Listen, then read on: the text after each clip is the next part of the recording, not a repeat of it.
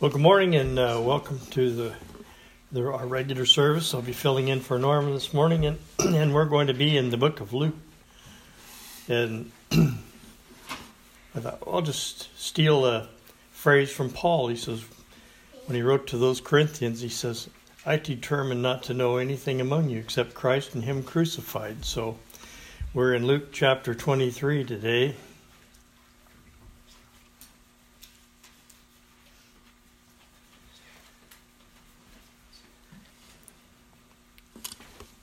And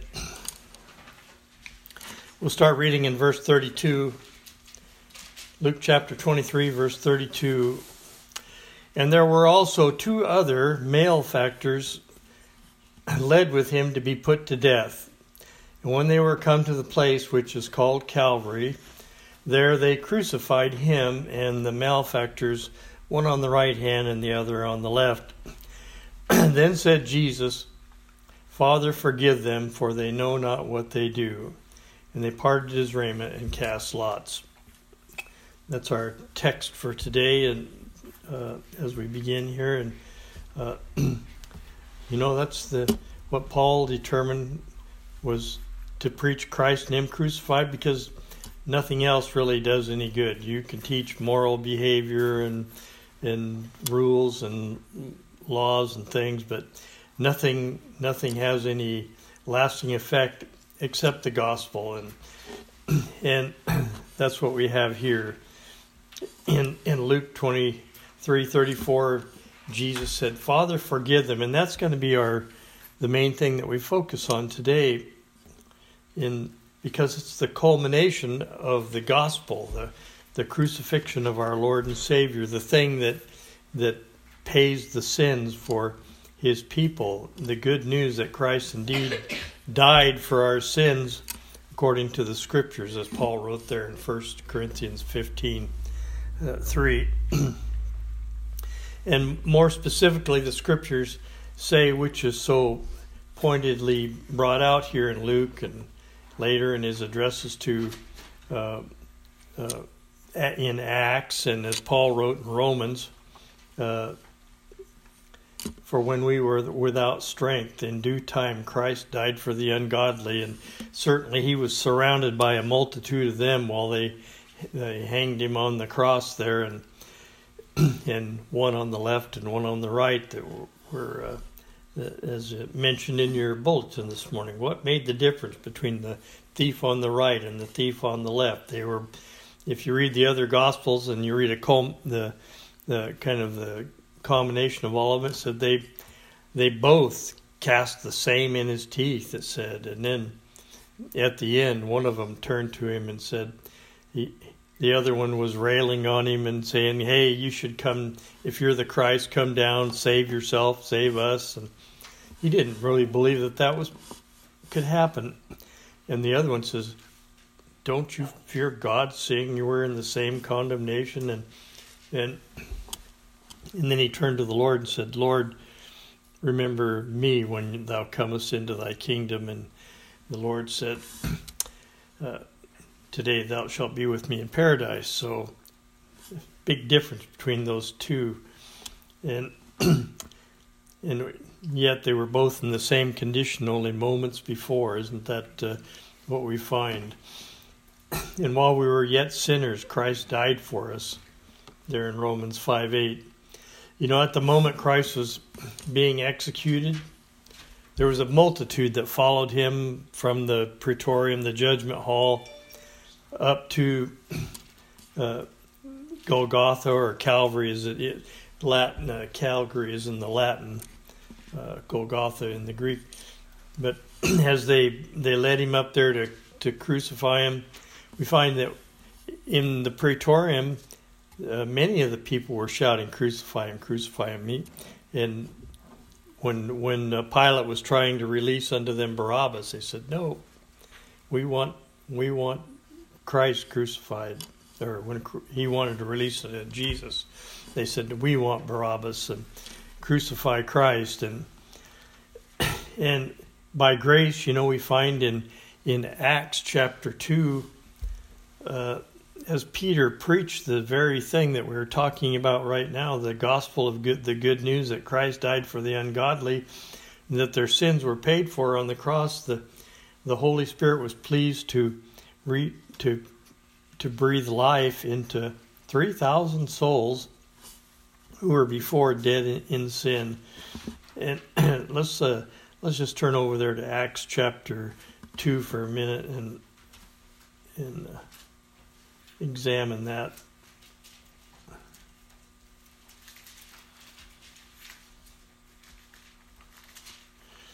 And remember, at the early part of chapter 2, they're preaching the gospel, and everyone's hearing it in their own language, and the wonderful works of God. And as Peter's preaching,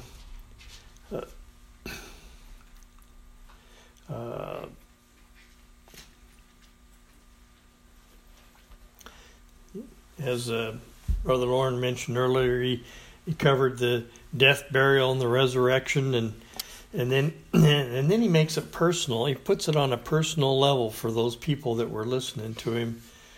And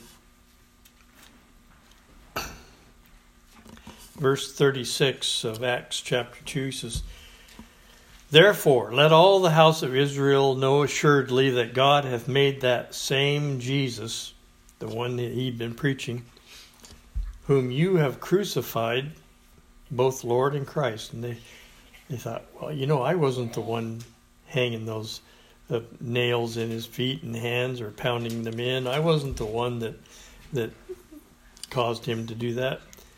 But then we find when the Lord breathes into them the breath of light, when he gives them that new heart and that new spirit that is talked about in Ezekiel 36, they looked at and said, that we did crucify him. We were the reason that he was crucified. And now when they heard this, they were pricked in their heart. They were goaded in their heart, and said unto Peter and to the rest of the apostles, "Men and brethren, what shall we do?" Which Lauren addressed in the Bible class. That's our typical answer. What shall we do? What shall we do? And Peter said unto them, "Repent and be baptized every one of you in the name of Jesus Christ for the remission of sins," or because of the remission of sins, not in order to obtain them, but because that has already occurred. "And you shall receive the gift of the Holy Ghost, for the promise is unto you, to your children, to all that are afar off, even as many as the Lord our God shall call."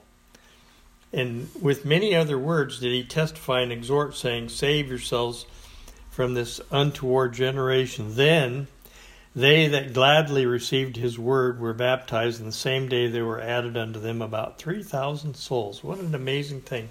Those very ones that only a few weeks before had been yelling, "Crucify him, crucify him," now gladly received the word.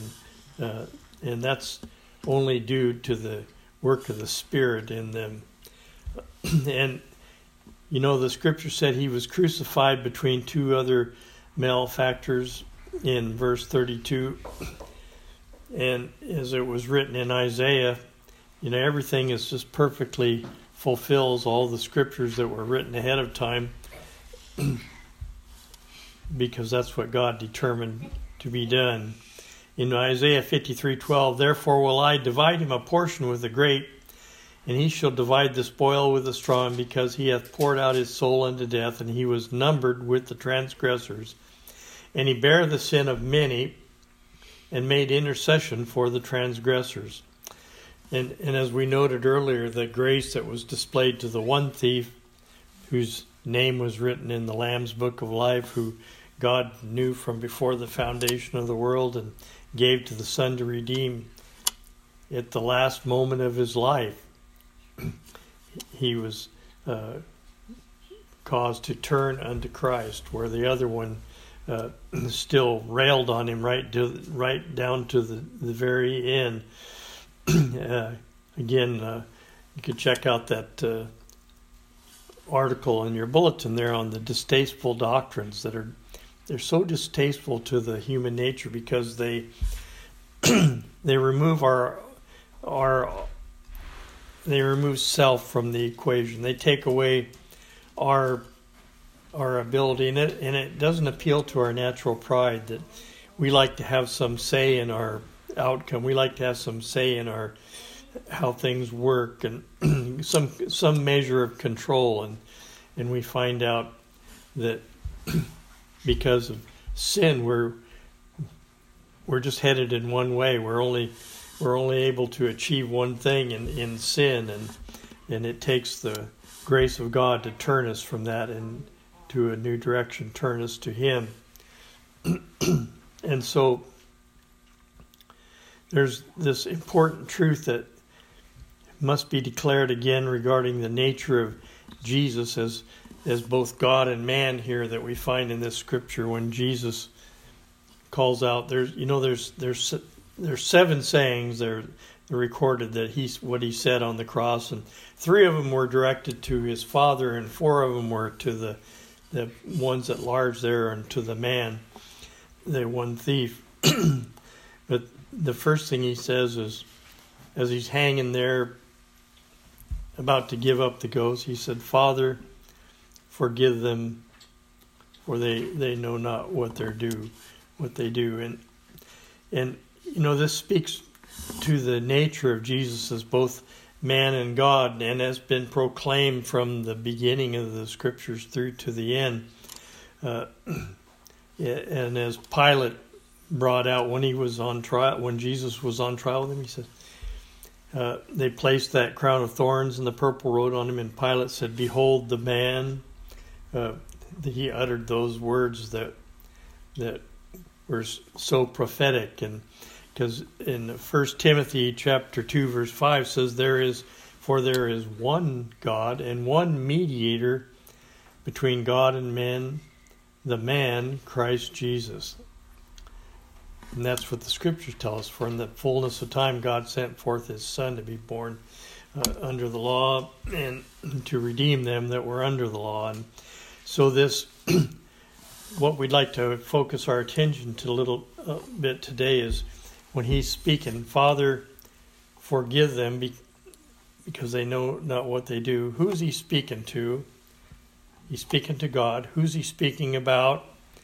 And how is he able to fulfill that gap that's between us who are sinners and God who is righteous? And in our text of Luke, it just tells us about that daysman that Job talked about in chapter 9 of the book of Job. And thousands of years before this took place, Job wrote of the need for such a one, for a daysman, he calls him. One that could be the arbitrator, one that could be the defender, one that could be the judge, one that could fulfill all the needs that we have, satisfying both God and satisfying the needs of men. And in Job chapter 9 verse 1, then Job answered and said, "I know it is so of a truth, but how should a man be just with God?" He knew his condition, and he said, how can a man that's dead in trespasses and sin, how can a man that's in our natural condition be just with God? How can God look down and say, that man is just? He says, if he will contend with him, he can't answer him, one of 1,000. So he said, of ourselves, we can't come up with that answer. And Job, then he notes the anger of God towards sin and recognizes that God his righteousness must be satisfied. And then Paul wrote of that very issue in Romans chapter 3. And beginning at Job, he preached Christ to the world. In Romans chapter 3 verse 26, he says, "To declare, I say, at this time his righteousness, that he might be just, and the justifier of him which believeth in Jesus." So he fulfills both those roles as the daysman. Job wrote, if I justify myself, my own mouth shall condemn me. If we say we're righteous, I haven't. If we say that we have not sinned, that's John said, we're just liar. If I justify myself, my own mouth shall condemn me. If I say I am perfect, it shall also prove me perverse. The very thing that I'm saying proves the incorrectness of it and my inability. And so to him, it's clear that there has to be an advocate. There has to be an intercessor. There has to be a mediator. There has to be someone, that he says, that can lay a hand on us both, that can touch God and satisfy his righteousness, and can touch man and say, your sins have been taken care of. Job 9:32 says, for he's not a man as I am, that I should answer him, and we should come together in judgment. Neither is there any daysman betwixt us that might lay his hand upon us both.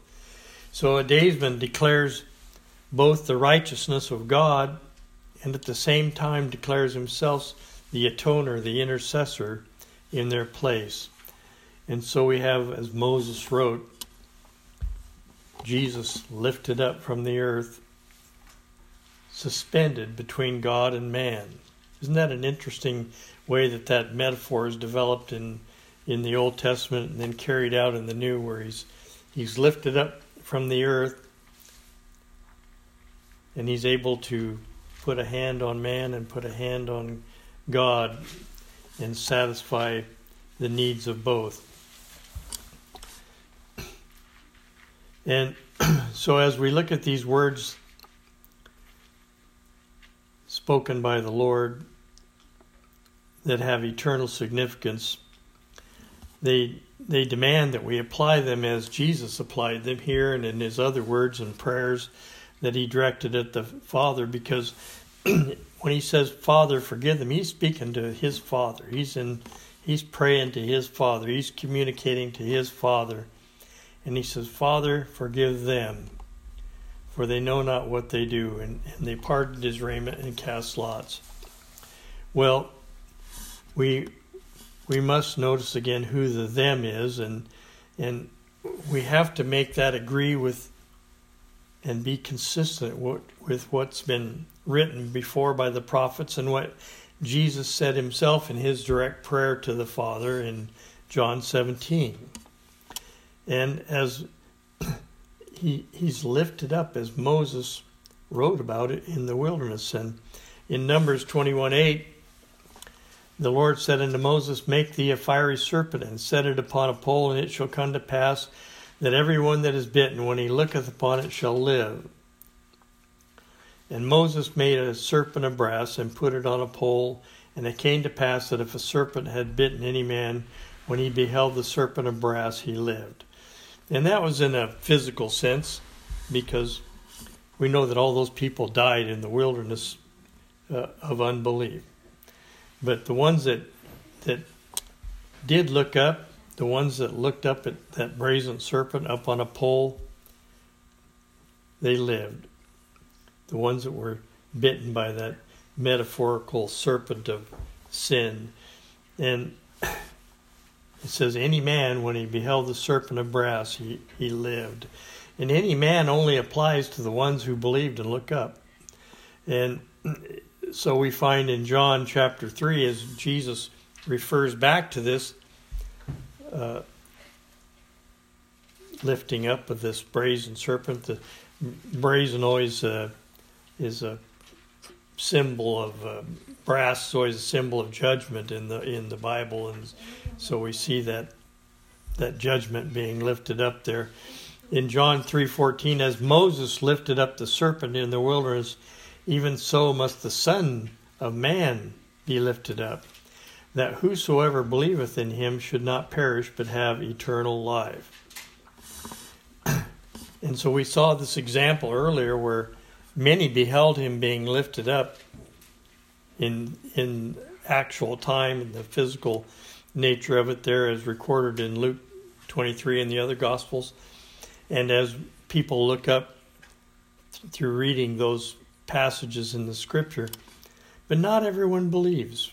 And we know that we only believe according to the working of his mighty power, which he wrought in Christ when he raised him from the dead.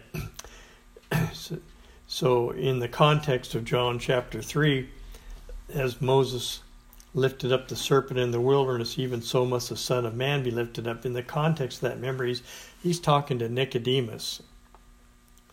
And he tells Nicodemus, he says, "Lest man be born again," he can't see, he can't get a glimpse of this. He can't see the kingdom of God. He can't enter into the kingdom of God either. He can't look up to the daysman. He might look up there as a spectacle, but he doesn't see him as the intercessor that he needs until God causes that to happen in his heart. And he says, "Father, forgive them, for they know not what they do." And, in our previous lesson, we noticed that Jesus knew from eternity his people, those whom God had given him from eternity. And we said as he looked out in that crowd of that multitude that was yelling at him to crucify him, I believe he could look out there and say, "I'm about to go to the cross and die for you and you and you and you and you and you and you and you." And it turns out about 3,000 of them here, and it's recorded in Acts chapter 2. And these things we noted from in the last lesson, that he knew those whom God had given him in eternity. And we find that in Luke, in his prayer in John chapter 17, he says, "I pray not for the world. I pray for them whom thou hast given me." It's very specific. So the same then must apply in this case as applied there. Because certainly if you looked at it another way, then his death on the cross would be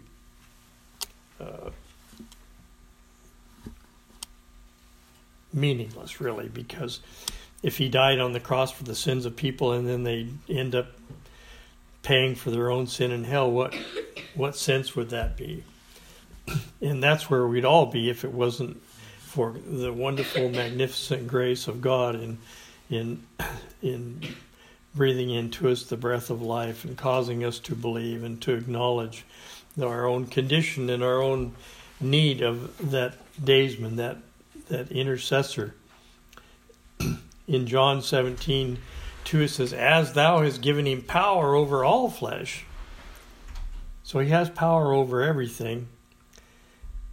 That, or for the purpose that he should give eternal life to as many as thou hast given him.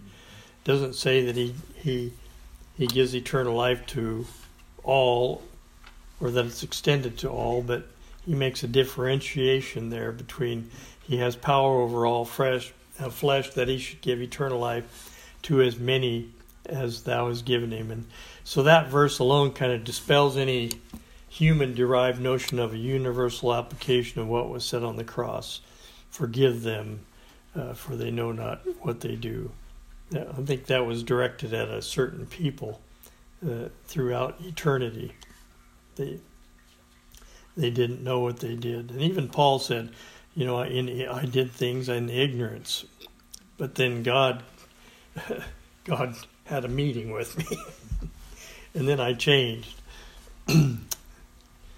But it was after that God had the meeting with him that he changed, not before. And so as the Word of God prayed to his Father in the garden, it must be consistent with his prayer to the Father as he was lifted up on the cross. I pray for them. I pray not for the world, but for them which thou hast given me, for they are thine. And so the them is specifically limited to those whom thou hast given me. And, he didn't just come up with that right on the spot. He was just quoting what was written in Isaiah 8:18, where it's written, Behold, I and the children whom the Lord has given me are for signs and wonders in Israel from the Lord of hosts, which dwelleth in Mount Zion. So I believe that was a prophecy of him paying the price, being there on the cross, and saying to the Father, Behold, I and the children whom thou hast given me. Behold, I have paid the price for them. And as he was the daysman between them, he could look up to God and say, I paid for their sins. I paid for every single one, all through time. And the Father could look down through them, through the lens of his Son, and say, I see no spot in them. I see no wrinkle. All I see is my Son.